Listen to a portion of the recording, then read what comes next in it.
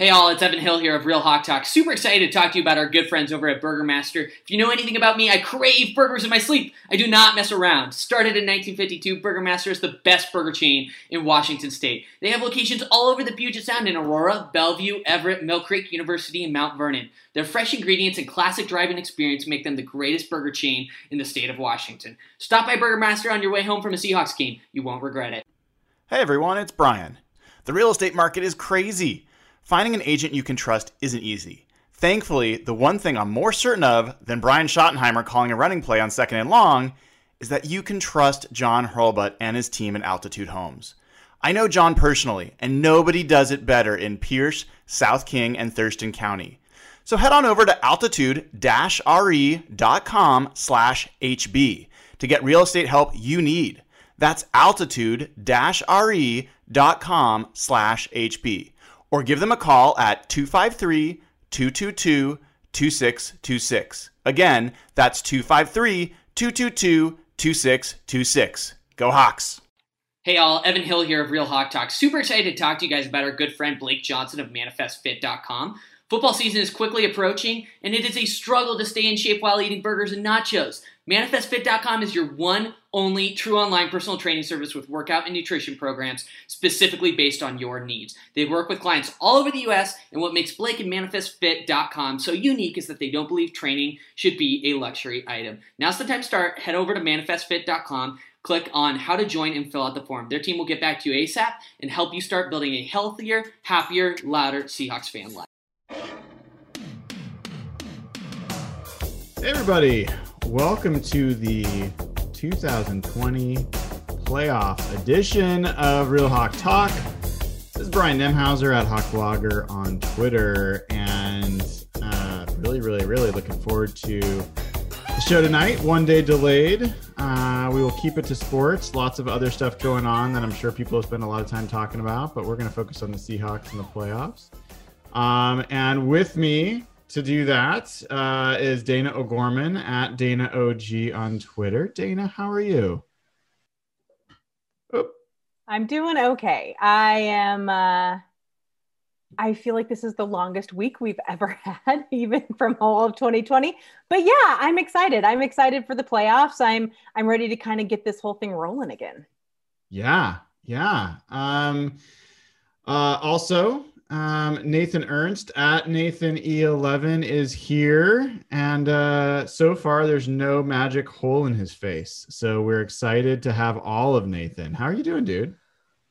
Nathan is muted because he's really technical and really smart. It's 2 for 2, folks. and not a boomer at all. I'm sorry, Evan. Week. I'm completely frazzled because when you scooted back for a minute, it looked like you were wearing no pants. And I haven't quite recovered. They are skin colored. That was traumatizing. Other than that, I've been doing kind of bad. I don't know. Everything's weird right now. So yeah. Nathan, your beard looks really good tonight. Yeah, it's coming in. Although, oh my God. So I had a Zoom with my family, and my cousin's got like a full-on Duck Dynasty beard. Ooh. And the last time it looked more like yours, Evan. So I'm getting shown up by my own family members right now. You know, it's weird because I've decided I'm going to grow out my hair just a little bit longer. And I had this discussion with my wife recently. I look like I'm homeless if I grow up both my beard and my hair. And I feel like there's a little bit of a golden rule in the professional work world where even in remote work, it's like you can only have the beard long or your hair long. It can't be both, but you get to pick one, and we're going to see how it goes for a couple months. So I didn't mean to make that about me, but your beard looks good this evening. Why, thank you. That was the voice of the non-nude version of Evan Hill. I can appear nude if you want me to. No. I think your OnlyFans page would be quite poor. Actually, it would make some money, but it would not be from the people you think. It would be used highly against you. So that is Evan in SEA on Twitter. Folks, we got a playoff game in like 2 days. Seahawks play at 1:40 p.m., if I'm right, Saturday, the first day of the playoffs. They are the second game of the playoff slate this weekend.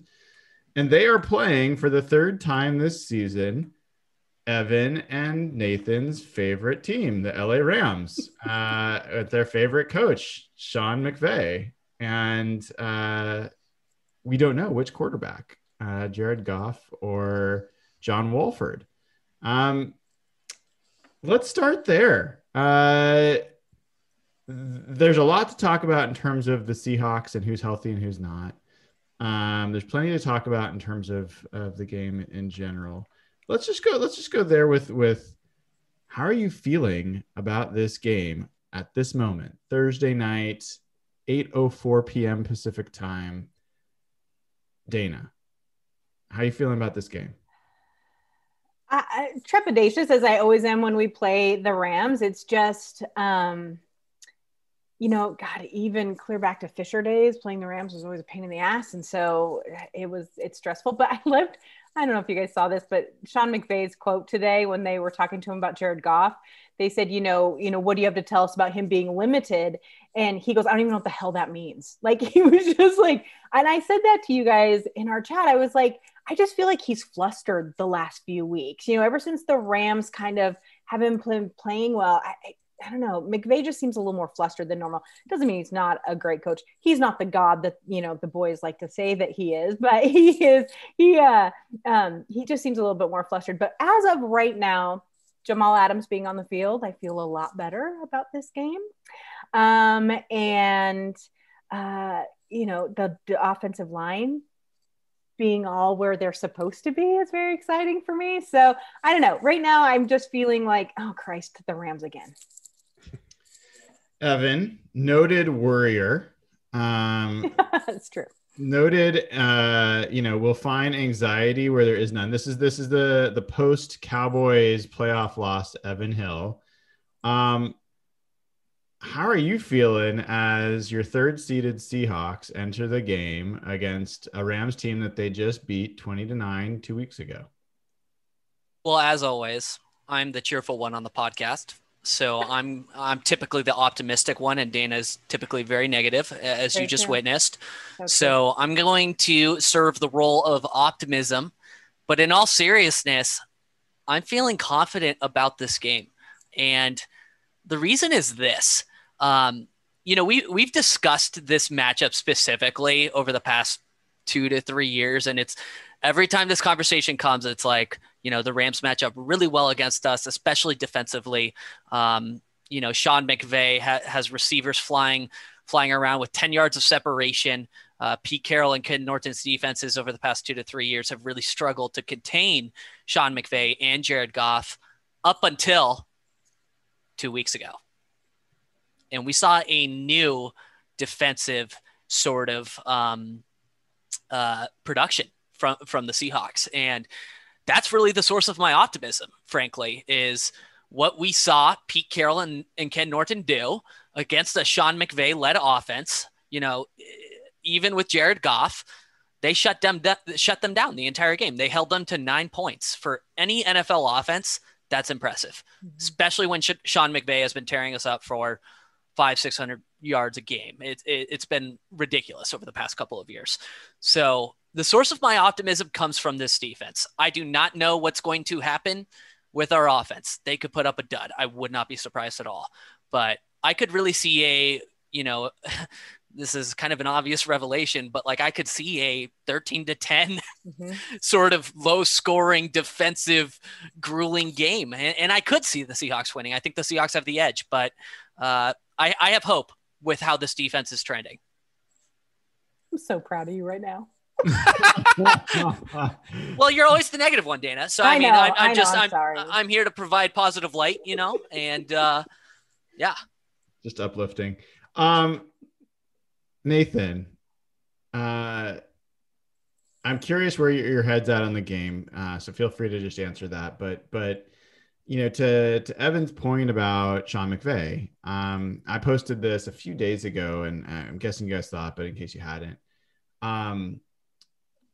the Rams scoring average in the NFC West against divisional foes It started at 28.5 points per game in 2017. It went up to 36.8 points a game. They scored so much in 2018. That was their Super Bowl year. Then last year it went down to 26.6. This year it's 20.6. The Rams averaged 20.6 points on offense against divisional opponents. And the Seahawks held them to 23 and to 9. So, below that divisional average overall. So, as much respect as I think we all have for McVay, how are you feeling about the Rams' ability to score in this game? Pretty confident, I think. I've never been much of a fan of Goff.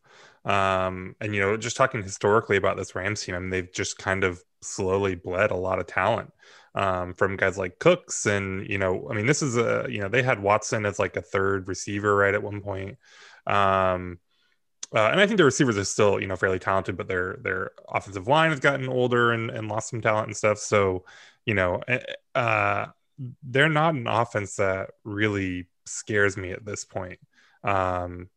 Goff is a little streaky, and so I think that's like the one thing that, if he kind of just shows up and has his, quarterly halfway decent game, then maybe that's a problem with the way the offense has been playing. But I feel pretty good about this defense, especially with, like Dana was saying, getting Adams back and everything. Not only that, did you guys see Adams wasn't even on the injury report today? Is that Mm-hmm. Now, am I overthinking that, or is that a big deal?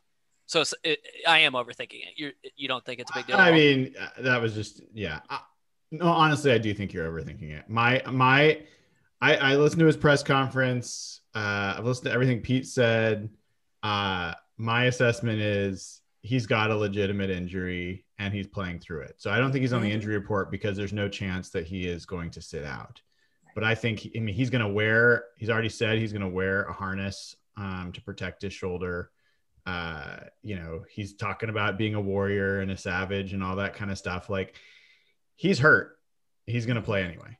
How hurt is he? What's your gut instinct? Are we dealing with an 80% Jamal Adams, 90%? I think we're going to know within the first time. Like we saw in the first Rams game when he went out with a shoulder injury and came back and tried kind of to tackle one armed, and it was pretty bad. Like, we'll see. I think we'll see pretty quickly how hurt he really is. I would not be surprised if we see a healthy dose of Ryan Neal in this game. That's what do you guys think? Yeah, no, I agree. Oh, sorry, Nathan, go ahead. No, go for it. I was just gonna say, no, I agree. I think that there was not going to be any way they were going to keep Jamal Adams off the field. He was so jacked about finally getting to play in a playoff game. And he said flat out he was playing. And so the team just needed to roll with that and be like, okay, yeah, he's injured, but he's not injured. Look, he's not on the list. And I mean, I don't know if it's some sort of mind game or if it's just, like you said, they were not going to be able to keep him off the field. Now, how much can they keep him off the field during the game? I think that we'll probably see, him, I don't know, maybe 50% of the time. I mean, they have to save him to a certain extent if they're winning for the next round. And so, which a lot of people have assumed will be the Saints. I mean, it could be Washington. I mean, there's a lot of other variables, and so I think that he's going to be on the field, but I don't know how much. And if Seattle, fingers crossed, manages to get their numbers up and they're winning pretty good, I think they'll yank him pretty quick. Nathan, what were you going to say? It'll be interesting to see if he can at least be still really dynamic as a pass rusher. Like, does he end up just being like a rotational pass rusher in this game if his shoulder's not quite right and he can't tackle, but he can still bend a corner and, wreak havoc that way? I don't know. Yeah, it'll be, I mean, I would feel okay, about this game, even if he wasn't playing. Hopefully this isn't like a Dunbar situation where he's actually just like so hurt that he's like a net negative. But yeah, it'll be really interesting to see what they do with him and what they can get out of him. Yeah. I mean, I think I agree with everything you just said. Like, I want to see him out there. I want to see him go. And then if he's looking like not equipped to play and he's hurting the team, I just hope that they have a quick hook. You know, And I think Ryan they Neal, would. Ryan Neal is a guy that we got excited about when he came in to start, and then he kind of regressed, back to the mean, so to speak. But I thought when Ryan Neal has played rotationally the last few weeks, I thought Ryan Neal's played pretty well and looked pretty good. Not to say he's Jamal Adams, but I think to Nathan's point, I don't think you need all of Jamal Adams to hold this offense down. But that's just a guess. Who are they going to play at quarterback? And who do you want them to play at quarterback? Evan. I mean, you've got Jared Goff and everything that he means, and you've got John Wolford, who has one NFL start. I don't know if you have to watch any of Wolford's snaps, but I'm just with that. I'm just like, what does your heart want, and what does your head want in this game? It's funny because Joe Fan, NBC Sports, asked this exact same question on Twitter, and I responded, and it made his Seahawks hot takes mailbag article of the week, and I responded saying, I'm more scared of is it John or Josh? John. I'm more scared of John Wolford than I am Jared Goff. I really am, because at least with Jared Goff, there's two things. Number one, we know who he is, so we have a lot of game tape on him. Number two, he's clearly injured. So if Goff tries to play, I would rather have an injured known risk in Jared Goff, or known commodity in Jared Goff, than a wild card John Wolford, who is potentially more mobile and might throw some, curveballs at us. That's not to say I think John Wolford's going to go out and put up 30 points on us, but I'd rather have Jared Goff play. I really would. It's interesting, Dana. I mean, Evan's not wrong. We know what Jared Goff is, the good and the bad. Mm-hmm. But Jared Goff has actually been a quarterback in a Super Bowl, and he has been the quarterback of Rams offense that has beaten the Seahawks more often than lost to them over the past years. I have to add one thing. I'm sorry. If John Wolford plays and the Seahawks lose to John Wolford, we're blaming you. I'm burning this shit down. I'm burning the fucking world down. There will be no more existence. We're all done. So I want to avoid that situation. I want to avoid that potential. Losing to Jared Goff would be absolutely horrible, but I'm not sure I could tolerate a loss to John Wolford. So I just needed to say that. Dana. We're going to burn it down. People, we're going to burn it down. Listen, Jared Goff has 20 touchdowns and 13 interceptions. I want to play Jared Goff. And that's just the way it is. I mean, Wolford, I'm sure there's a whole game of tape on him now. He can't have that many tricks up his sleeve, right? He can't be that dangerous that we need a full year on him to know what to do with him. The very first pass he ever made in an NFL game was an interception. So, I mean, we have to kind of keep that in mind. But I do agree with Evan in the fact that, the Jared Goff, the known player, we know what he is, we know his strengths, we know his weaknesses, and he's had a lot of weaknesses this year. I think that him with a broken thumb on his throwing hand would just, I think our defense would just eat that up. So, but honestly, I'm not worried about the offense in this game. I'm not worried about the Rams offense in any way, shape, or form. I don't care that Cooper Kupp is back.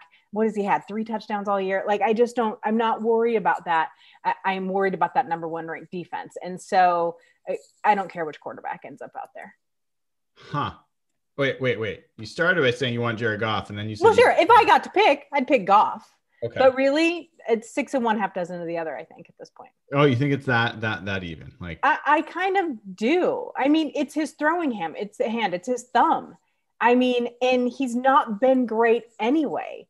And so I don't know that there would be a huge difference on either side. Yeah, Nathan. Sorry, Jerry Goff.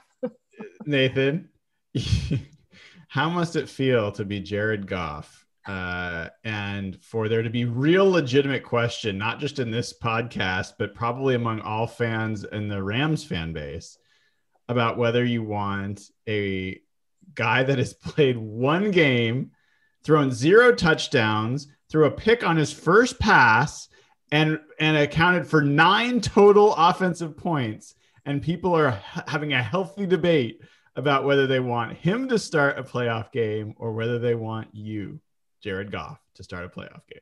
I can't imagine it feels that much worse than being Jared Goff on any other day. Like, he's a pretty massive disappointment. He's a huge albatross on his team. It can't be. I mean, he has a massive contract, so I guess it's not all tears for him, but yep. Yeah.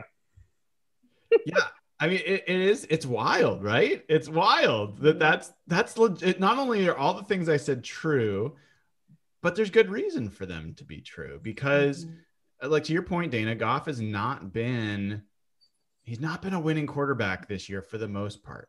But the thing is, he has been an excellent quarterback in the games that they have won for the most part. Like, he has been really good when he's been really good, but he's had a lot more games of not being really good. And so I see it as that Goff has a higher potential ceiling. He's played more games. He's seen more defenses. He's been through more. So he has a higher potential ceiling, but he has a lower potential floor. What I saw from John Wolford, to be honest, I thought looked pretty good. Like, I thought his throws looked pretty accurate. I thought that he had good arm strength. This wasn't like, he wasn't heaving the ball down the field. These were like solid, crisp throws, and he runs.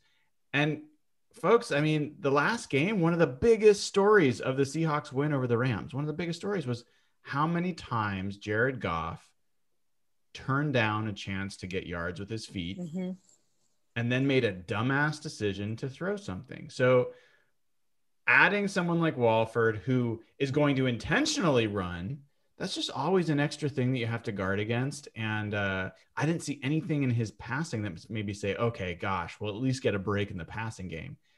I think they're probably better off with Wolford than they are with Goff.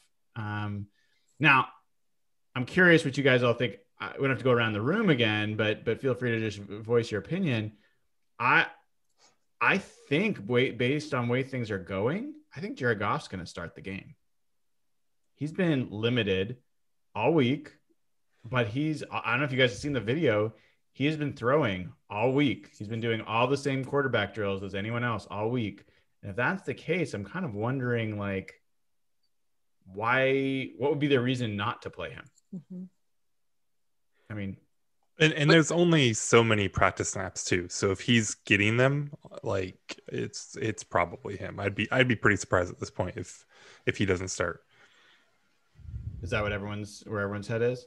I think so. I think if nothing else, they have to have a reason for the money that they're paying him. I mean, they have to show that they have some sort of confidence. And if he is looking like he can throw or he can go, and they sit him for Wolford, I think that would send a really nasty PR message. And so I think if he is functional at all, he will start.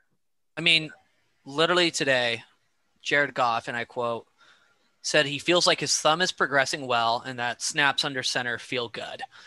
I know that could just probably be unbridled optimism, but you got to remember, these are football dudes. These are football guys. They play through injuries. They're challenged to play through injuries, right or wrong. So I do think Goff is going to start. I think he's going to. Honestly, I'm pretty shocked that would be the case. I mean, yes, football players tough it out, but to have surgery on your throwing hand and on your thumb especially, and be able to. Wait, did he have the surgery? Yeah.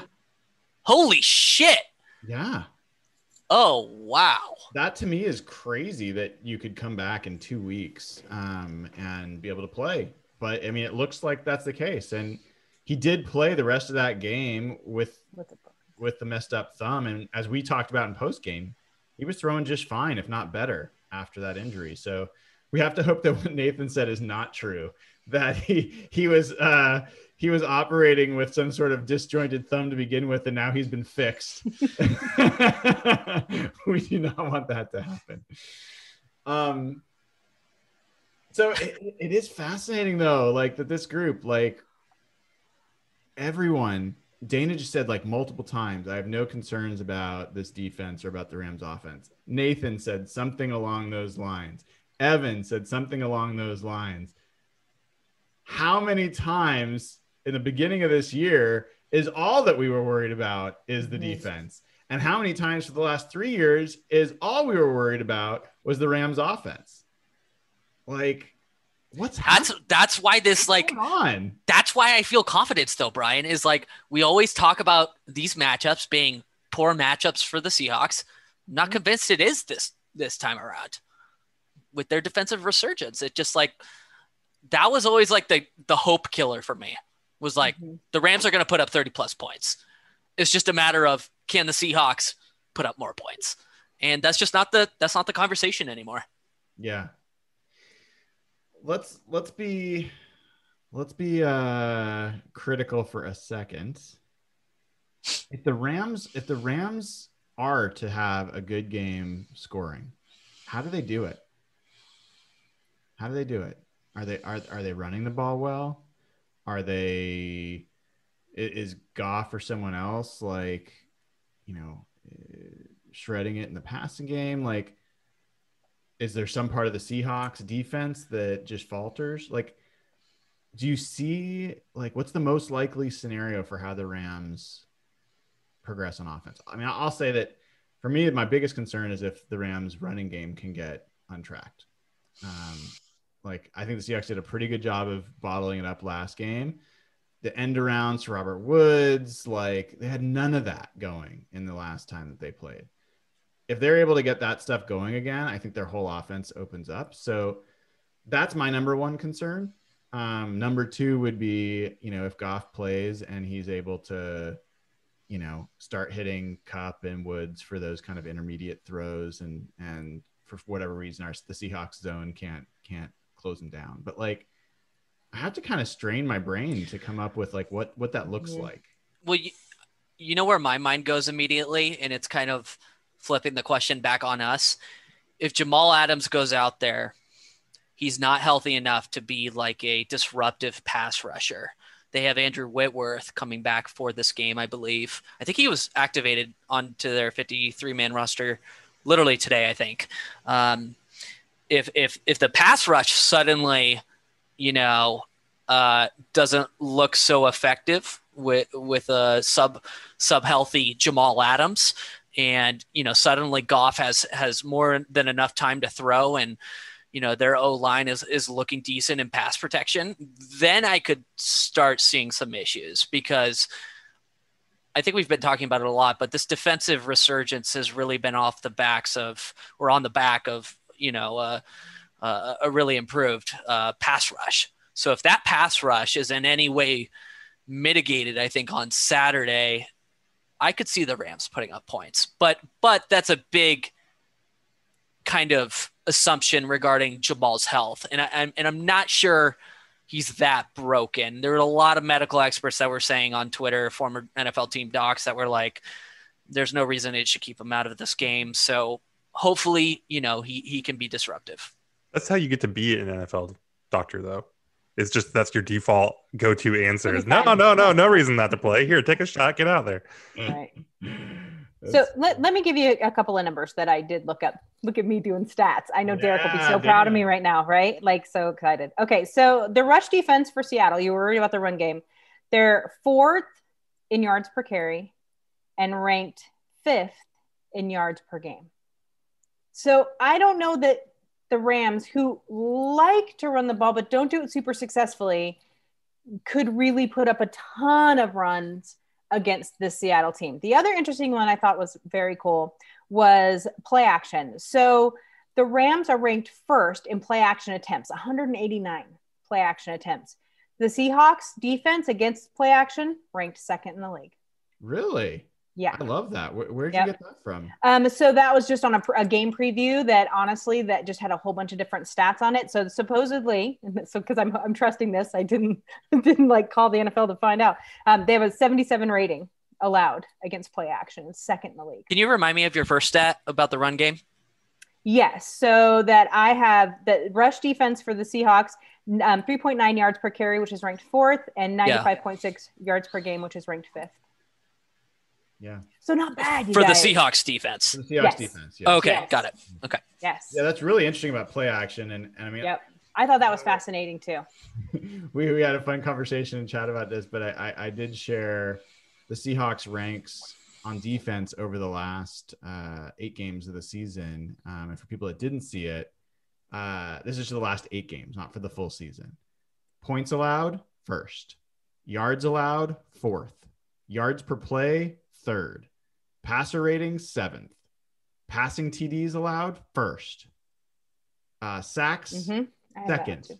Rushing yards allowed, 5th. EPA per play, 8th. So, like, any way you look at the Seahawks defense over the last 8 games, they've been, if not the best defense statistically in the NFL, one of the top 5 for sure.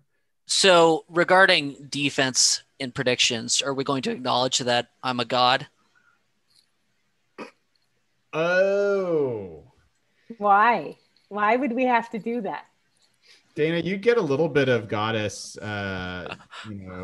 dust as well, because you were pretty close on this. So, You were close, and I absolutely was love stupid close. that I beat you by like Oh. 0.2. Oh, it felt so good. what people don't know Lord. about Dana that I've learned really quickly is she loves being right about predictions. She will always. do. I was pretty close on that. She will tell you all the time when she's pretty close on a prediction.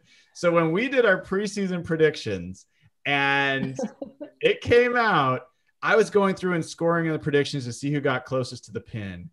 And we get to points scored. And I have to actually pull it up because I don't remember exactly where it was, but it doesn't really matter. It's like 26.6 and 28.2. No, it was 28.6 or something like that. Mm-hmm.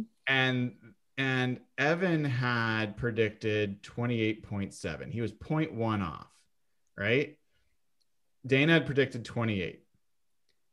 On defense, like the Seahawks allowed like 23.4 or something like that. Evan had it dead on, exactly to the decimal. Between and Dana From the future. had 23. So like Dana in any other universe, it would be like, holy shit, what is going on, Dana? I had it like it was so crazy. I went to the version history Google Sheets. You to thought say, I cheated. Evan, you obviously came in here and messed with your predictions, you bastard. I'm gonna have to go back and figure out what you messed up. And I was like, there's nothing. And I'm like, does he know some hack? Like, there's no way he was within. You thought I hacked 0.1. the Google I spreadsheet. did. I was like, there is no way. And then, Oh my god. and then for Michael Dixon, we didn't even talk about that. You predicted 50 yards per punt. It was 49.8 Yeah. or something like that. You were like, All right, so I'm gonna tell you, I'm gonna continue my streak, and I'm gonna tell you how many points the Rams are gonna score against the Seahawks on Saturday. okay. They're not playing Sunday. I almost said Sunday. They're going to score 6 points against the Seahawks. Wow. I'm a god. I'm from the future, so I'm clearly right all the time and never wrong. So You guys know gotta why that accept bugs it. me so bad, though, right? You guys are like the stat gurus. Like you're throwing out all these numbers all the time, and you're looking up this stat and that stat, and Derek and his graphs and charts that I have no idea what they mean, and I get so confused. And so it's like, look at me. trust me, I've never read a single one of their charts and was like, I know what this means. Trust me. Okay, I have no idea. It's all good. So, yeah, Dana, it was all right. Dana, Yeah. your football IQ is not in question. I know. You finished a I was just very real strong. You finished a very strong third place in our prediction It's pool. true. We will not talk about who finished dead last by a long shot because I wouldn't want to embarrass that person. I mean, that'd be super embarrassing. Is it me? It is you. Oh, I'm terrible at predictions. Yeah, it doesn't surprise me at all. Who was the closest to Jason Myers' prediction? Well, To be honest, I was. Were you actually? I was. I had 4 missed extra points, and then you were messing with my predictions, so you're pissing me off. So I went in there just to change that one to say he was going to miss all 16, 1 per game. That's right. But yeah, I mean, I can pull it up at some point if we get really. I mean, we know those were all intentional. I love Right. love that Dana like gets a lot of self-validation, gets validation from these predictions, and I love that Nathan is so sure about everything while knowing that he is so wrong about everything. Like that is an awesome personality trait that must just make life really fun. I mean, if I've ever confidently told you exactly like what how much a team is going to give up per game, I don't know. I don't think that's ever happened, but yeah. I'm pretty sure on Tuesday night you called one of us brain dead for assuming that somebody was going to score like 20 points or something, right? I called somebody brain dead, but I don't think it was for that. Okay, maybe I'm hallucinating. That's fine. I do have a prediction if we want to do predictions, more predictions. Yeah, from the yeah. Patreon chat. So we'll cut into this. So Zero is saying that DK hasn't had a 20+ yard play since a 21-yard catch against the Giants in week 13. His longest since that time was a 19-yard catch. Does DK get a 20-yard catch in this game? Not only does DK get a 20-yard catch in this game, he goes over 100 yards with at least 1 touchdown, and I think he's going to have a 40+ yard play. Okay, Dana. This is tough for me. So I don't know. DK, his 2 games against the Rams, he has not broken 100 yards together. Okay, so he's had 2 games, 8 receptions, 87 yards. Total? I think, yeah, okay. Total. I think Jalen Ramsey I don't know if he gets in his head. I don't know. I think he'll have at least one 20-yard play, but I still don't know if he has a huge game. I think if DK is going to have a huge game, it'll be in the next game. Rams, I don't know. It's tough for him. So this is just DK yardage? Will DK have 1 play of 20 yards or more? I think 1. Yeah, I think he does. Not near Brian's prediction, though. All right, well, I'll be different. I'll say no. So, guys, I just want to say, you guys are talking all about last year, DK Metcalf in 2 games against the Rams. 6 catches for 78 yards, including a 35-yard catch. 3 catches for 44 yards, including a 40-yard catch. Yeah, but that's when we had a good quarterback. Oh, stop it. We are not getting into this today. We will get to the offense. We will get there. Oh, Lord. I will As you know, Dana, I love defense, and I'm the defense lover on this podcast. So.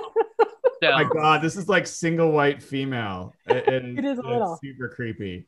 I will also remind all of you that DK Metcalf set the rookie receiving record in his first playoff game last year, going for over 160 yards, I think, last year. So I think this guy's a gamer. I think recency bias is getting in everyone's head.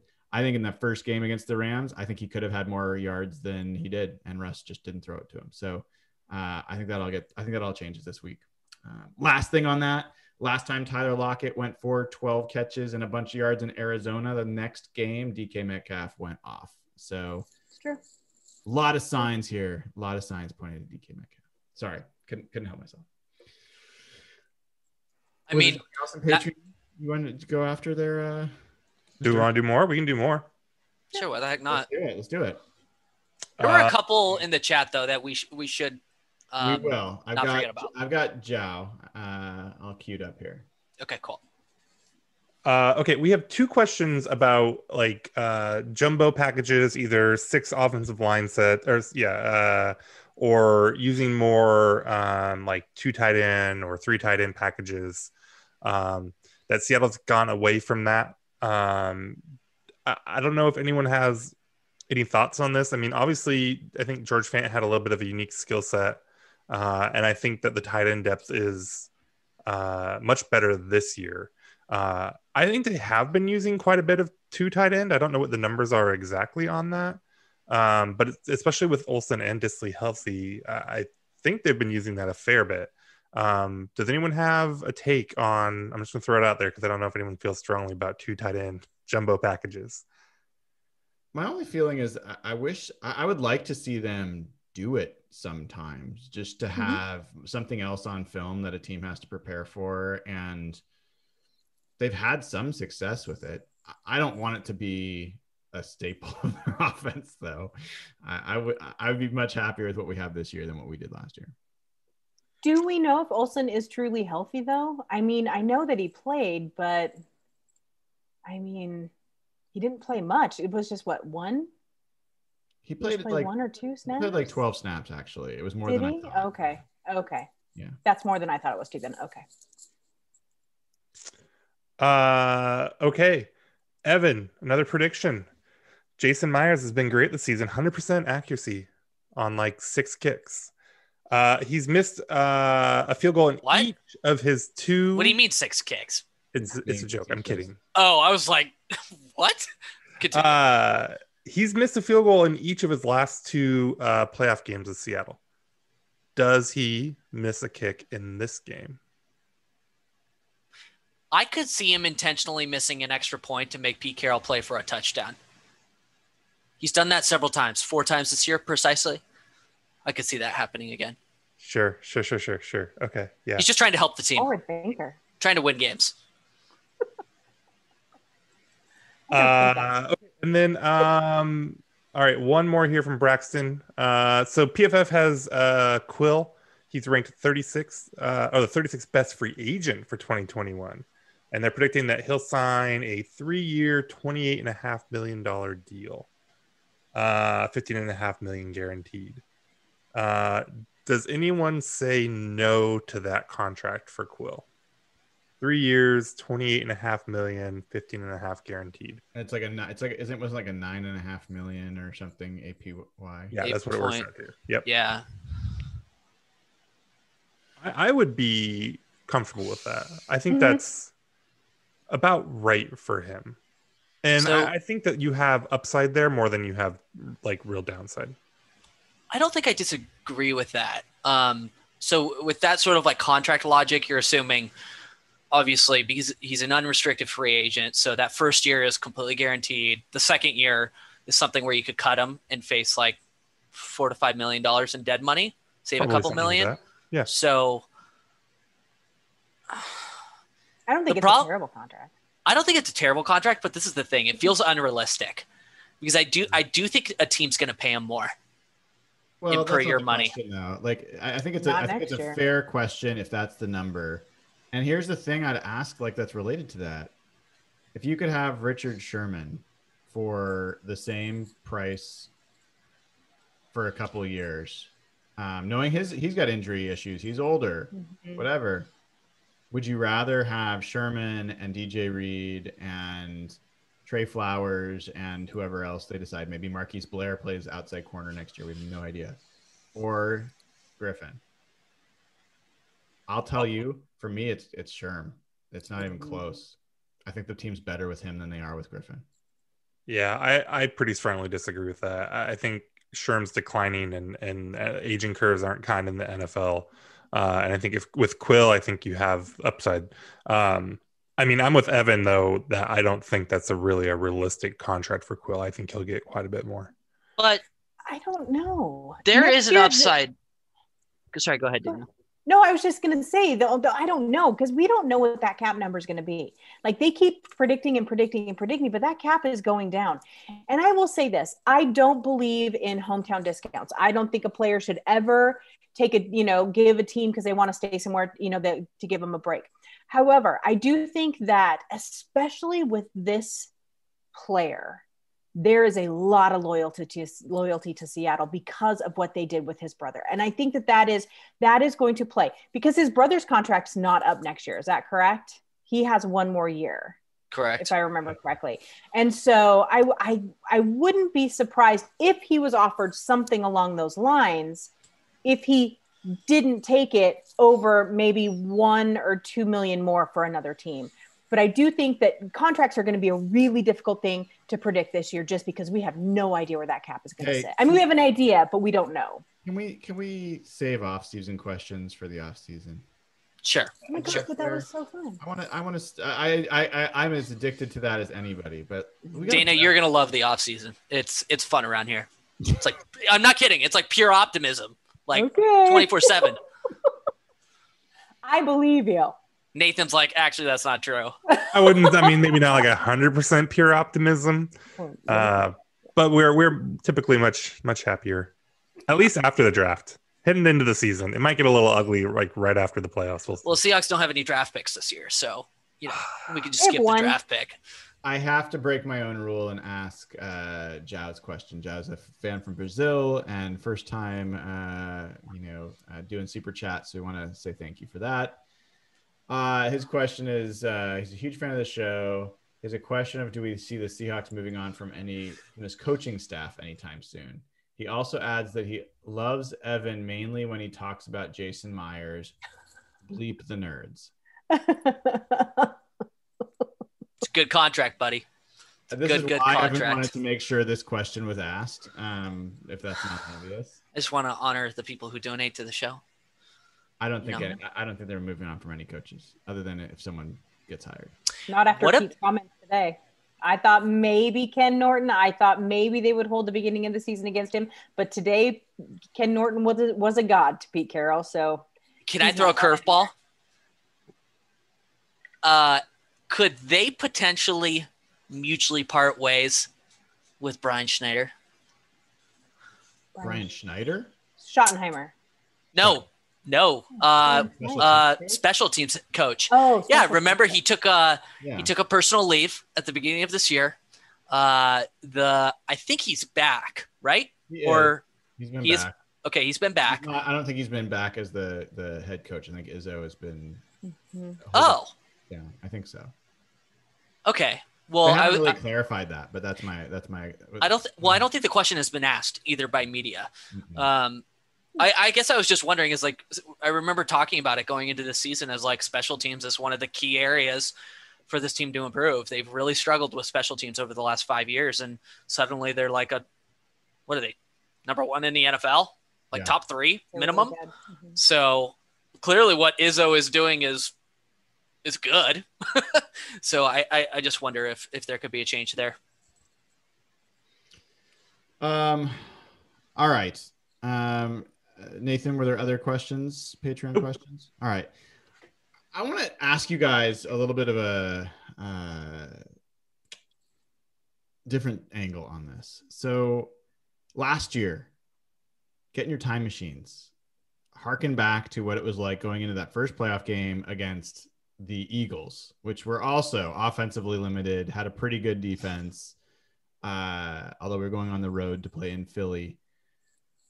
Ended up playing a backup quarterback after Wentz got hurt. And I want to take you through the roster, of the starters. And I'm going to do this pretty quickly. I'm going to ask you each, speak up if at any time for any of these positions, you would take the player from last year over what the Seahawks have going into this year. Okay. So, Evan just disappeared because this was too much for him to handle. He's not going to understand this. So I'm really counting on you, Dana and Nathan, to carry this segment. We got you. Quarterback, Russell Wilson. Last year at this time, Russell Wilson this year at this time. Oh, I would take old Russ for sure. Russell Wilson last year? Yeah. Probably, yeah. Interesting. I don't think it's that clear. Russell wasn't playing that well. No, I don't. He wasn't great in December last year either. Seattle used to be the December team, and that he just had struggled last year too. But I just assumed that was because of all the injuries. We had no running backs at that point. Marshawn was back, that sort of thing. But didn't they put 30 points on the Niners in the last game of the year? I felt like he had a little more swag last year. Yeah, I agree. That was the second. I think it was the second to last game, wasn't it? But yes, I think he had a decent game that game. So Evan, in case you missed it, we are going position by position through last year's team versus this year's, and which we would prefer. And so First question was whether you take last year's Russell Wilson at this time or this year's Russell Wilson. Guys, I don't remember what I ate for breakfast yesterday. Yeah. Okay. Last year, Marshawn Lynch was running back 1. This year, it's Chris Carson. I assume easy, right? Last year, running back 2 was Travis Homer. This year, running back 2 is Carlos Hyde. Last year, running back 3 was Nick Bellore. This year, running back 3, like Robert Turbin did not make it into the playoffs, by the way. So, oh my God, I forgot they brought him back. Oh yeah. Oh. Yeah. I like Turbo.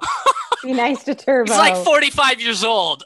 He's not even that old. He's just a really bad running back. So this year, Rashad Penny is your 3rd running back, right? Okay, so sweep across the board for running back. Wide receiver, DK Metcalf from last year, DK Metcalf from this year. Obviously, this year. Yeah. Tyler Lockett from last year, Tyler Lockett from this year. This year. This one's a push. I think it's closer. Yeah. I think he's got a little more spark this year, but that's not a statistic. That's just these are not statistical questions. Last year, wide receiver 3, Malik Turner. This year's David Moore. No. Turner. Brian, how are you gonna? What? What has Can't Moore believe done you just like said it. in the last several weeks? You like, see that catch he had to end the last Did game? you miss that? He didn't watch it. Did you apparently. forget that Malik Turner had like a really bad playoff drop? No, remember that? but On like 3rd and I'm not going off one play here either way. Like, You remember what David Moore did 2 weeks ago against the Rams? Mm-hmm. no, I honestly don't.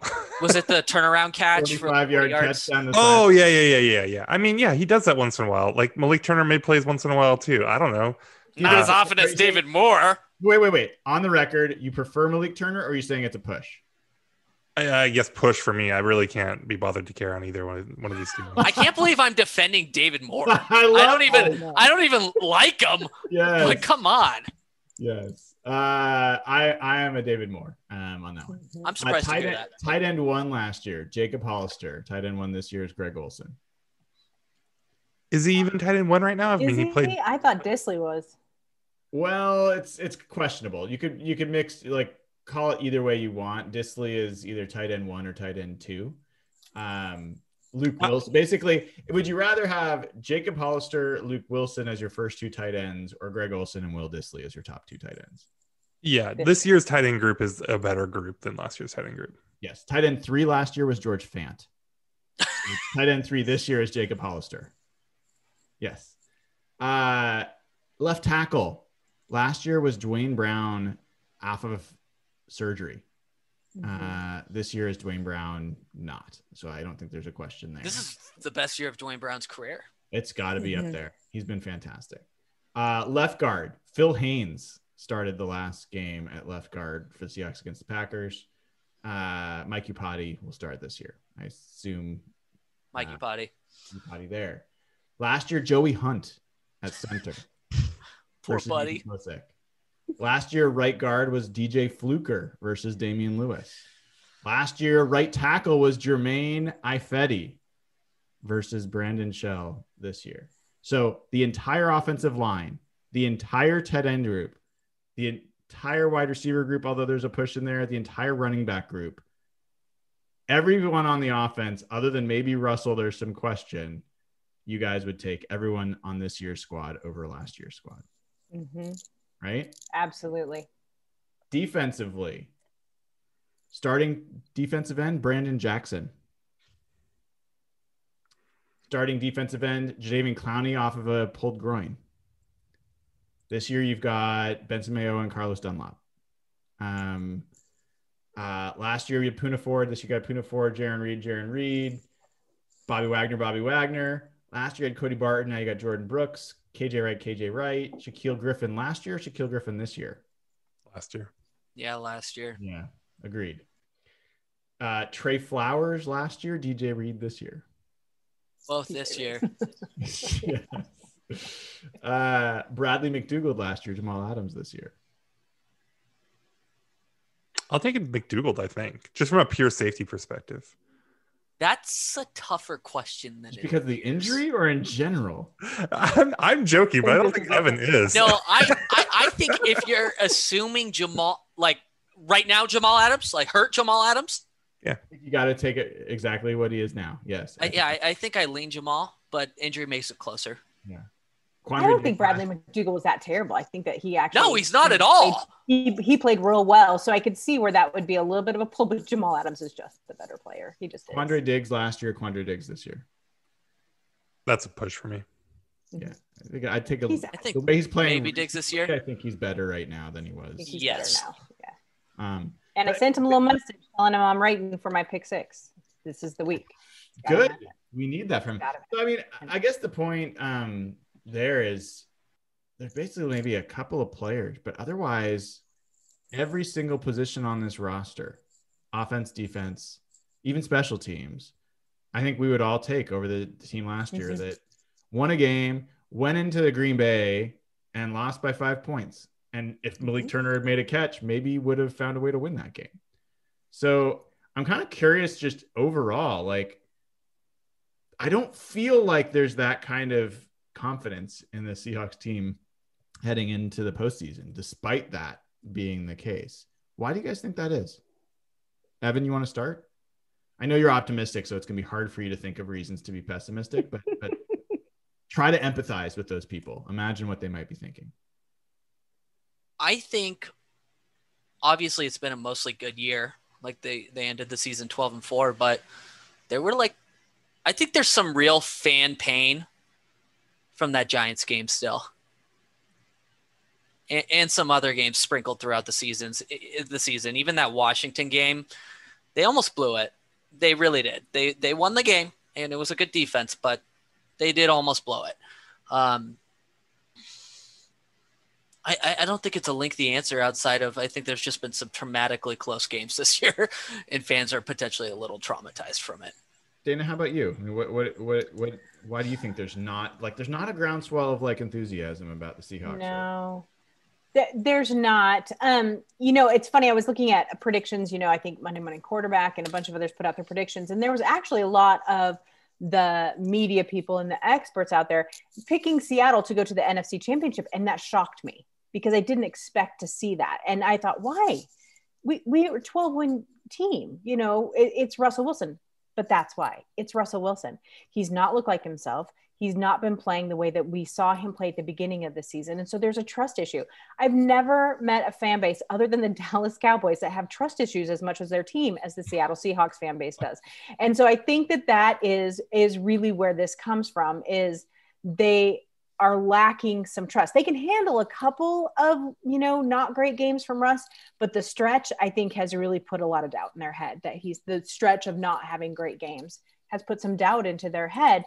And as much confidence as the defense has been giving people, I think that kind of outweighs it a little bit. Yeah, I think that's a really interesting take, Nathan. Like, you and I, we went back and forth on this in a lot of different ways, but I am curious, let's assume for a second that Dana's right, that Russell's level of play is maybe a big part of where there's some people that are feeling a little less confident.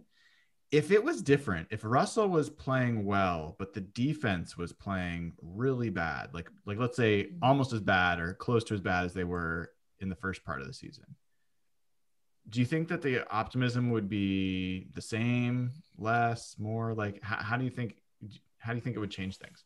I think that people probably would be more optimistic, just because I think people would know what this team is and just feel more comfortable in what this team is, right? And this is what me and you had talked a lot about, right? Like we watched half a season where, and people didn't have super high hopes for this defense, right? I think, in all our predictions and stuff, we were like, hey, if they can be 15th, that'll be cool. Right. And then we watched, 6 or 8 games or whatever of them just being awful. And now they've played well, but I at least for me, I don't know how much to buy into their improvement. Right. It's clear they're better. It's not clear to me how much better. Right. And then, going back to last year, right? Like that Niners game last year was 21-26. I thought it was like 31-33. And I think that was partly because it was a fun and exciting game. And that's kind of what I remember against a team that ended up going to the Super Bowl and was really, really good. Right. And if you look at coming out of that game with as crazy as it is, the excitement around Marshawn coming back and stuff, like that was dumb, but it was fun. And they come like a yard away from beating the team that eventually went on to win the NFC. Right. And then you look at this year and it looked like they were going to lose in the fourth quarter, going into the fourth quarter to the CJ Beathard Niners, right? That are terrible. Yeah. And so, you know, I think, yeah, it's just a really weird feel. I mean, I think we'll get if they win against the Rams and the defense continues to look dominant. I think that'll bolster some of the optimism, but I think a lot of fans are probably like I am right now, where it's just kind of wait and see and be like, is this defense really for real? Right. Yeah. And now you've got a little injury stacking up on it. Yeah. It's just a weird kind of, I don't know. I think that's a really fascinating observation. And the one that specifically stands out to me is we have been, and not just this group, but we've been so wrong about this team, other than Evan and Dana when they predict what they're going to score and what they're going to allow. But we thought it was going to be the best secondary in the NFL. And then they were almost the worst pass defense in NFL history. And so that was a shock. And then we were like early down passing, like, you know, let Russ cook. It's going to be the thing. And it was working. And we were like, it's the thing. Like we have arrived. And then it stopped working and it was not the thing anymore. And then they couldn't. And then we're like, DK is going to be the best receiver in the NFL. And then he slowed down and Tyler Lockett slowed down. And so like, and then the defense got really good, like really, really good. Russell was going to win MVP. And then boom, he's not going to get a vote again. Like I think it's hard for people to really get behind something that they feel like they're like back and forth getting jerked around. And I mean, I don't think the team's doing it intentionally, obviously, but I can understand. I think that's what I think was a really good point by you, that I think that's probably contributing a lot to it, is just the whiplash of in such extremes too, right? Like it's not just like, you know, oh, Russ isn't playing as well anymore. Like what we saw from him in that Buffalo game and that Rams game, you know, some of those picks that he threw were just like, they were completely boneheaded and inexplicable, right? And it's not just like the defense was, oh, it's just okay, or oh, it's maybe below average, and now it's really, really good, or now it's a top 10 defense. It went from, are they the worst defense ever, to, hey, they're number one in points in the NFL. Like there's like, it's just like wild swings. It's crazy. Yeah, it's crazy. It really is. And this is the highest scoring Seahawks offense in the history of the franchise. It does not feel that way. It really doesn't. And I think it also shows how effective they were the first 8 weeks of the season. I mean, Russell was throwing 5 touchdowns. He threw 5 touchdowns and no interceptions in a game and didn't get player of the week. It was craziness. Like the beginning, he was like, there was like, oh yeah, he just threw 4 touchdowns again. Big deal. Like that was where we were living for a little while. So it's fascinating. I'll we talked about this a little bit in the post game show. I'm actually pretty optimistic about this group. I would say I am the only Seahawks teams I've been more optimistic about going into the playoffs were the 2012, 2013, 2014, and 2005 Seahawks. Of all the years of the Seahawks, that's the only teams that I would say I was more optimistic about going into the postseason. How much of your optimism is about the team, and how much of it is about what looks like kind of a weaker NFC? It's all part of it. I don't see a 2013 49ers or a 2019 49ers roster or a 2018 Rams roster in the NFC. I just don't. I also see this is the healthiest the Seahawks have been all year. Darrell Taylor practiced today. I mean, what the bleep? I mean, that's the great. That is exactly what we're talking about. We thought they were going to be a terrible pass rush. They're the number 1 pass rush in the league. And then they get Darrell. Like, it's just craziness, right? But they're incredibly healthy right now. just Jamal Adams aside, but like they're going to have everybody available to them. Last year, Marshawn Lynch and Robert Turbin were part of the story. I mean, it's a crazy difference. I think that I believe in the defense, and I think our biggest question mark is Russell Wilson. Mm-hmm. And I believe in Russell Wilson. I know that seems kind of like a crazy thing to have to say when the guy throws 40 touchdowns in a season and 4,000 yards. But yes, I point out when he's missing throws over the last few weeks, we've all seen it. But he also made, like, he didn't lose to CJ Beathard. They scored 20 points or whatever it was in the fourth quarter. And he made good throws for that. A fourth down throw to Tyler Lockett, that's a clutch throw to win that game. He made the throws against the Rams, the best defense in the NFL, to win that game. So it's not like he's been completely incapable of leading the team to victory. He just hasn't been his best. So I don't know. You get your whole offensive line back. They haven't lost a game with that offensive line yet this year.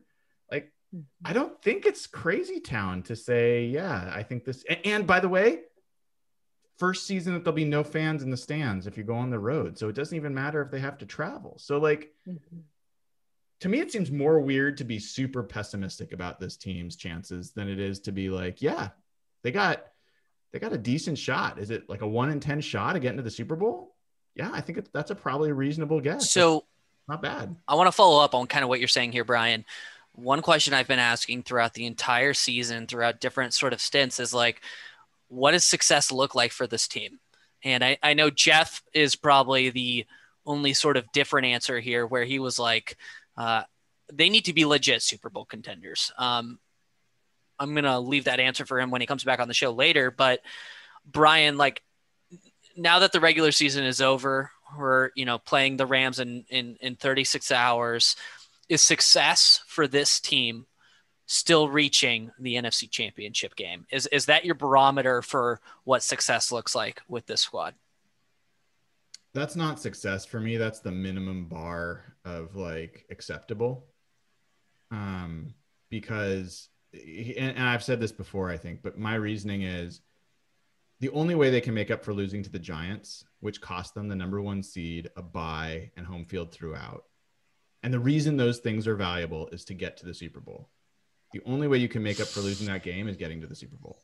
So that to me is why that's my definition of success. That's interesting. Got to make up for that loss. That was an inexcusable loss. It can be excused if you make it to the Super Bowl. Otherwise, I think this is a season that turned on that single game. That's why we're a bag on. I actually really like that logic. Dana or Nathan, do you have a different take? Yeah, I do. But you guys knew I would, right? I think the NFC Championship is a fantastically successful season, especially with the way Russell has been playing the last part of the season. I'd even be okay with one playoff win, but I look at this differently than you guys do. I don't think a team's success lives or dies in the postseason. The fact that this team won 12 games and this team came back from the worst defense in the league and turned it all around, made it to the playoffs easily, breezed through, won the NFC Championship. I think that's huge. But I get that the goal is to win Super Bowls. I don't want people to say, oh, she doesn't care about Super Bowls. I do really care about Super Bowls. But I don't think that makes a team successful. But I've said it here 1,000 times. I'm going to say it again. That's because a lot of football is luck. And I think that that's really, really true. So I'm thrilled with this team exactly where they are right now. I am thrilled that they have done what they've done. I want them to do more, but I always say after you win one playoff game, the rest is frosting at that point, because you never know what's going to happen. And this year, even more so with COVID. I mean, look at the Browns. So, by the way, the official odds for the Seahawks making the Super Bowl is 9-2. It's basically a 4-1 odds, 25% chance. Man, that feels good. That does feel really good, actually. High. That feels higher than and I feel confident about them going far, but that feels high. There was another predictor I saw that I think gave him a 14% chance, and I'm like, yep, I'm good with that. I think that makes sense. Mm-hmm. Yeah, I said 1 in 10. I mean, yeah.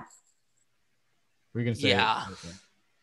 I was gonna say I'm more along the same lines as Dana here. Like there is a lot of luck involved, and I think unless you have like a 2013 type team, saying Super Bowl or bust is just going to set you up for disappointment. I don't think that's a realistic bar. So, I think if they get to the NFC Championship game, that's going to be successful for them right now. If they show up in the NFC Championship game and they just get demolished, right, that may be a little bit different, right? And I think, the Saints and just come up short, right? I mean, that's not going to be some huge indictment of the season. Either, right? So yeah, it's going to depend really a lot on how they play. But I do think that they need to make the NFC Championship game for this to be a success and to feel good about the overall arc of this team right now. Like looking back from the reset in 2017, if they have another divisional round loss and if they can't get Russ back on track, like I think that there's going to have to be some kind of questions about this team, especially, we'll save the offseason talk for later, I guess. But I'm not hoping for really anything more than a NFC Championship game appearance. If Russell plays well, I mean, I'm not saying like elite, not beginning of the season Russ, but he plays well and he's throwing 200 plus yards, multiple touchdowns, no picks. He's just looking like Russ. How does that change your expectations? If he goes out and does that on Sunday or at Saturday, I feel pretty confident with them winning. Well, not just winning that game. I mean, in the NFC, I feel like you're all factoring in this notion of Russ is not playing well, and so that's tempering your expectations. What it is. It doesn't change mine at all. Oh, really? Mine goes from mine is like, oh shit, we're Super Bowl contenders. Like legitimately. Then you have to look at who you play, and does Tampa Bay get through? And if Tampa Bay knocks out Green Bay, then this is a different conversation. We'll talk about that then, and how the Saints play, because now there's so many other factors other than just Russell Wilson. Yes, agreed. But aren't all those good already, Dana? Isn't the whole point that everything else is good already? Yeah, I think it's good. I'm just saying that my definition of a successful season won't change if Russell blows up the whole planet, and okay, that's is wonderful, fair. Or he's the same. My successful season will still be an NFC Championship. Okay, that makes sense. What I'm saying is different. What I'm saying is my confidence level skyrockets if Russell Wilson is playing that level, because my current confidence level, which is pretty optimistic, is assuming Russell is going to play like shit on Saturday. I'm not kidding. That's how encouraged I am by this defense. So if all of a sudden you've got, the top 10 quarterback in Russell Wilson playing like a top 10 quarterback, and you pair him with this defense, they're probably the most complete NFC team. Are they not? The Saints would be the only one that would be. Drew Brees is washed. Mm. And Green Bay has a horrible, horrible defense. And a quarterback that makes up for it. Yeah. I'm feeling good. I'm feeling really good. I'm just really glad we're not in the AFC this year. I mean, if we had to be in the division, I don't want to be in the AFC. It's true. And things have changed that way, right? NFC, they really have. For the last decade. And I'll just say, like, I wanted to be alive to see the Seahawks win a Super Bowl. I accomplished that. They accomplished that, and I got to experience it. I would love to be alive to see the Seahawks get to the Super Bowl on the road. And the idea of seeing them go on the road to win an NFC Championship game in Green Bay is something that makes me smile. And I don't think it's unrealistic this year. Going to Green Bay makes you smile? Winning, no. Sure. Okay, I'm going to say something that's kind of ludicrous. Okay. Yeah, that's shocking. Winning a Super Bowl is amazing and fun, but just a smidge underneath it would be beating Rodgers in Green Bay. Just a smidge underneath it. I would find so much joy out of that game. Look, Uh, the best experience I've ever had as a fan was the NFC Championship against the 49ers. yeah. I was at the Super Bowl Oh, too. yeah. Yeah. So like the Super Bowl was great, but that was the game. That was the game where you were playing the best team. And we've got history with Russell Wilson has never won a game in Green Bay. Regular season or postseason. Jeez. Well, they go back there next year in the regular season. They so he'll get do. another They chance do. if he I'm hoping doesn't I can this year. travel out there. Yeah. I know we're past time here. You guys have a few more minutes to talk about this game? Okay, cool. Sure. So, other things that we did mention, Andrew Whitworth is coming back for the Rams. That kind of came out of nowhere. Cooper Kupp off the COVID list. He will be back. He played in the Seahawks game, but he missed the last game. I believe Michael Brockers is back, but I haven't heard that officially. I think that's right. He was on the COVID list as well for this last game. Cam Akers is back. Cam Akers is back. Yeah. Very important. Facetiously. Very important. You know, because he's a running back. Is that what you're saying? Yeah. Of course, that's what he said. He caught a few passes, though. He caught a few passes last Michael Brockers is back at practice, and he's expected to play. Okay. Thank you, Evan. So do any of those names you think materially affect this game? Andrew Whitworth. Why? He's a good left tackle. I know he's regressing because he's like 60 years old and somehow playing in the NFL, but I think the next drop off down is big. And like I said, I think one of the keys to this game is Seattle's pass rush, especially if Goff is playing. Actually, if either of them are playing, but especially Goff, especially with him being injured. I think if their offensive line is in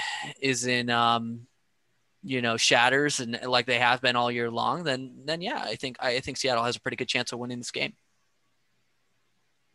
Dana, I actually think there's just as much of a chance that Andrew Whitworth is going to be a problem for them coming off of his injury in his first game back against Carlos Dunlap and whoever, as it is that he's going to be a big plus.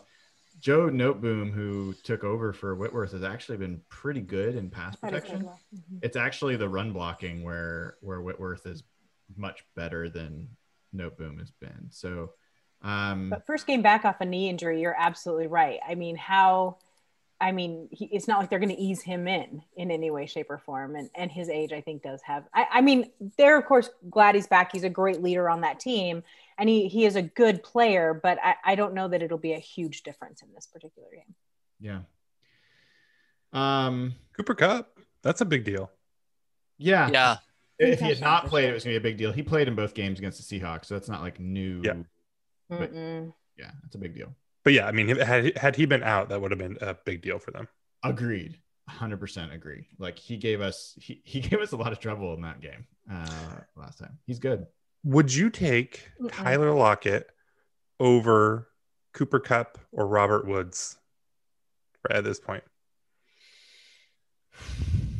Assuming like take contracts out of it. Yeah. Because we talked about this when Robert Woods signed his deal.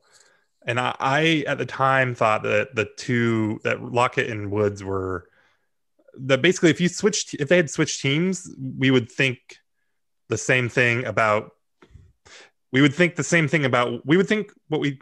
oh my gosh, I'm going to flub this bad. If Lockett was a Ram, we would think what we think about Lockett or no, about Woods. Oh geez. You guys know what I'm trying to get out, right? Blah, blah, blah, blah, blah, blah. Blah, blah, blah, blah. I get it.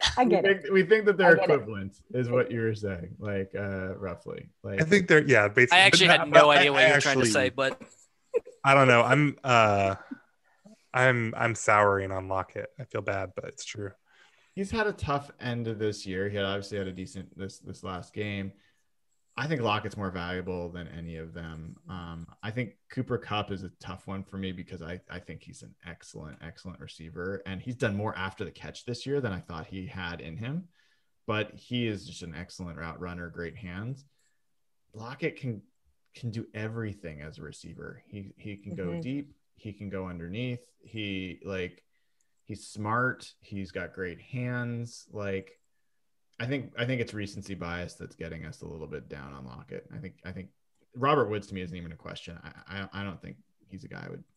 I think he's had 6 touchdowns this year. Woods has, and I think Coop only had 3. Cooper Kupp only had 3 touchdowns this year, if I remember correctly. Partly that's a Goff issue. Reflective on the quarterback, but yeah, I don't know. Yeah, that to me, I would take Lockett over those guys.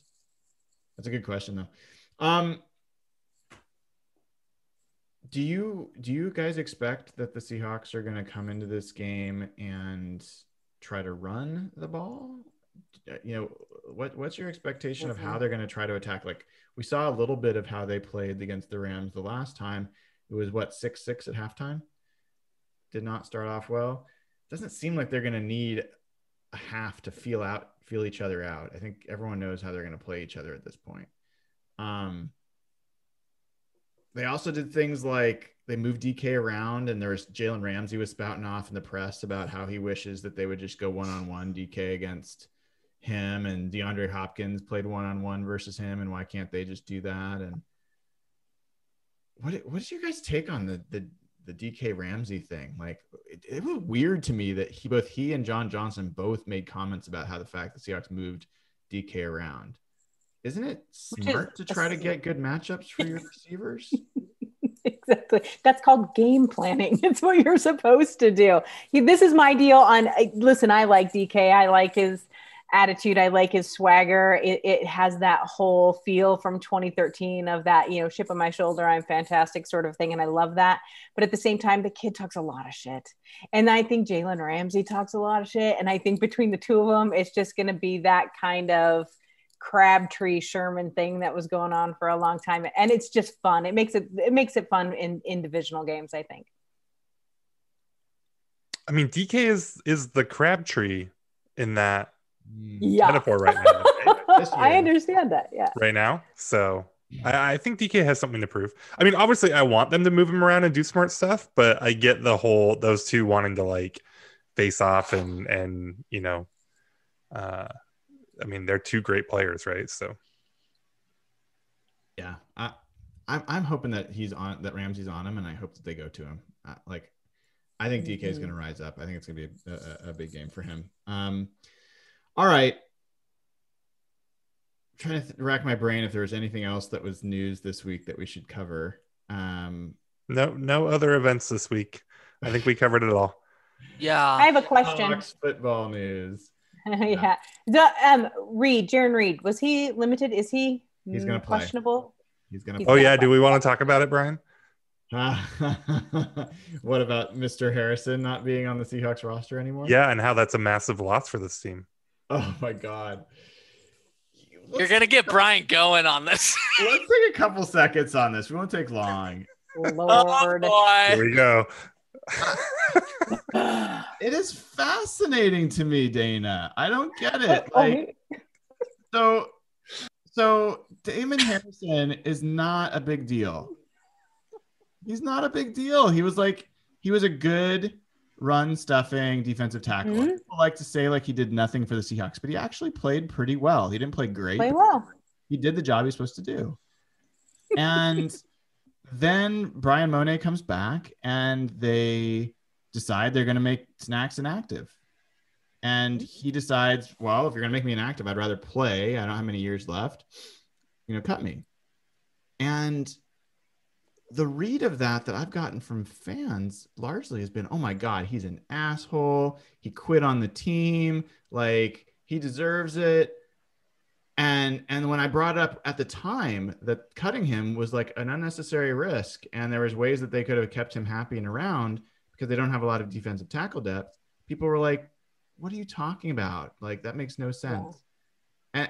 And so I am super confused about why people are so anti Damon Harrison after he spent a season on the practice squad waiting for the Seahawks to get him to play. Other teams were trying to sign him and he was loyal to them.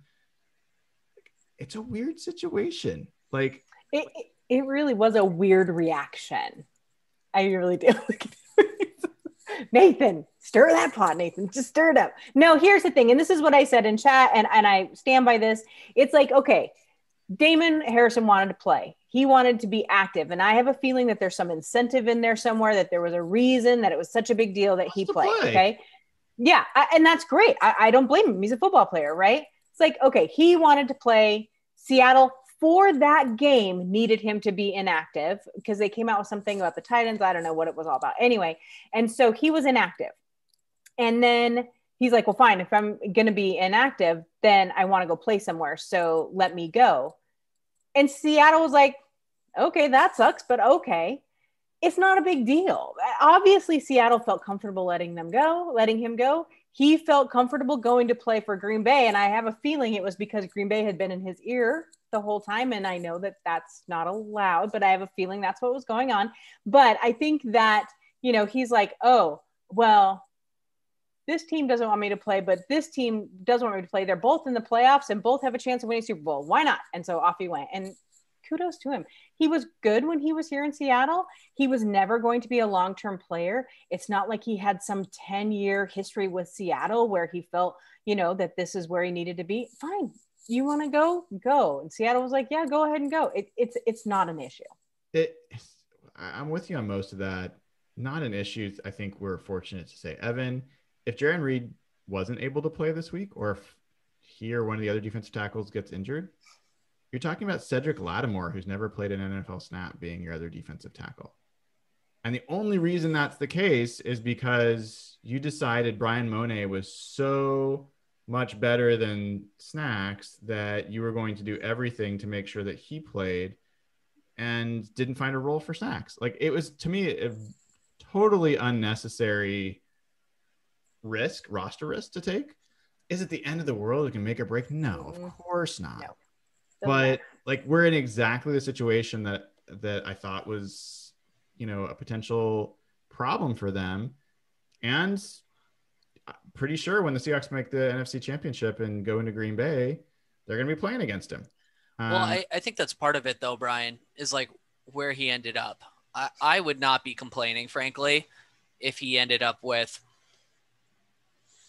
the fucking Lions again, like go to a playoff team. Exactly. Like, nope, he said he wasn't gonna. Yeah, but that's kind of like my whole point, though, is like he went to the NFC's best team.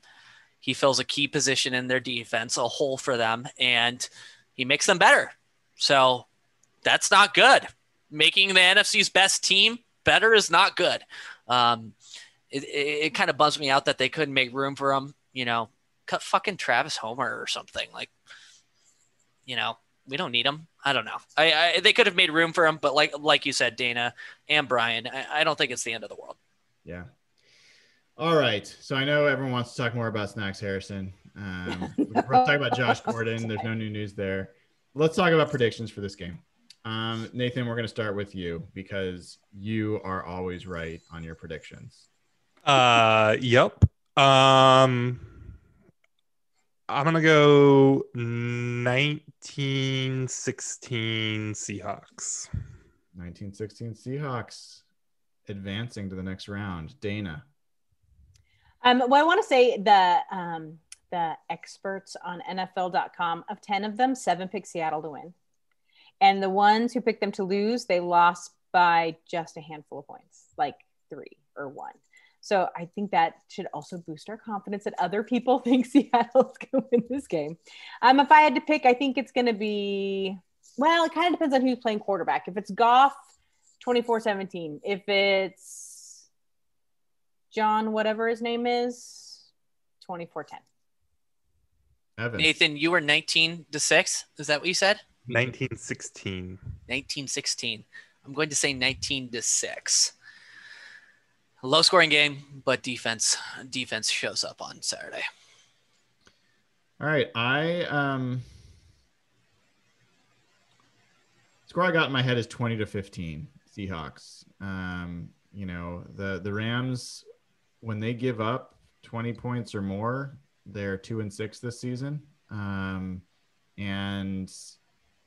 the Rams have not scored more than 20 points on offense, I think, in 5 straight games or something like that. The Patriots game actually was a defensive score.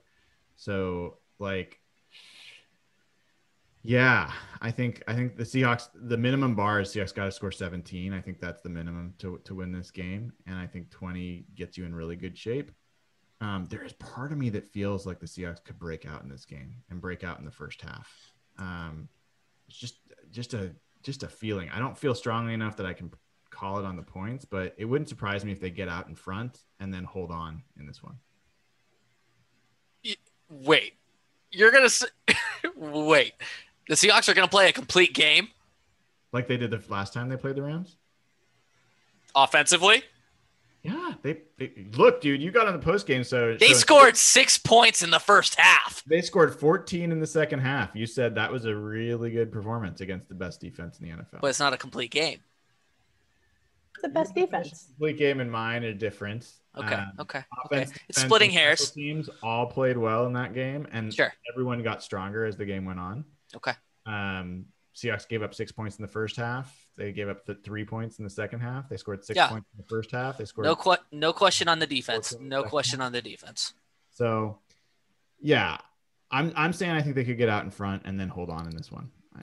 Define out in front, though. Meaning that of those 20 points, 14 of them might come in the first half this time. Okay. That's very optimistic of you, Brian. I wouldn't be surprised. Was it the Raiders game, that London game, where they like ran out and scored 21 points and then just like went like 3 runs and punt the rest of the entire second half? Don't even get me started on that game. That wouldn't shock me. So, folks, if you have not already, sign up at patreon.com/hawkblogger. There's an active Slack community talking about this and more. Gets your questions answered on this show every week. We will be doing a post-game show Saturday. Should be interesting. Do not know, cannot say for sure whether Jeffrey Dean Morgan will crash the party again. If it's a fun time, you never know when that guy's going to be around. We may have other special guests, so be sure to tune in. And that's a good reason to subscribe.